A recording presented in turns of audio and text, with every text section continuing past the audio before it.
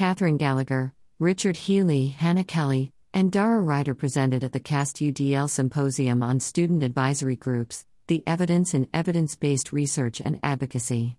Ryder is the CEO from AHEAD, an Irish NGO founded in the 90s by students for students with disabilities. AHEAD captures the student voice to support students with needs.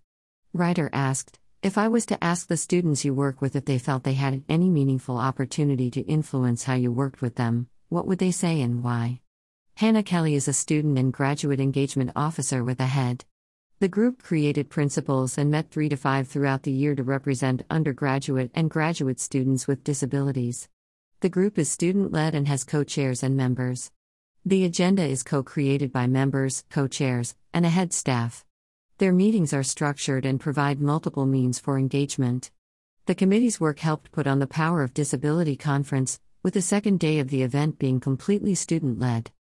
Dr. Richard Healy is the Research and Policy Officer at AHEAD.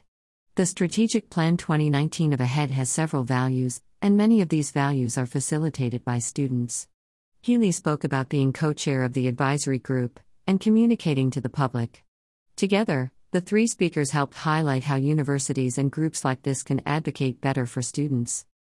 How did the student group at AHEAD help elevate student voice? Photo by Marcus Aurelius on Pexels.com.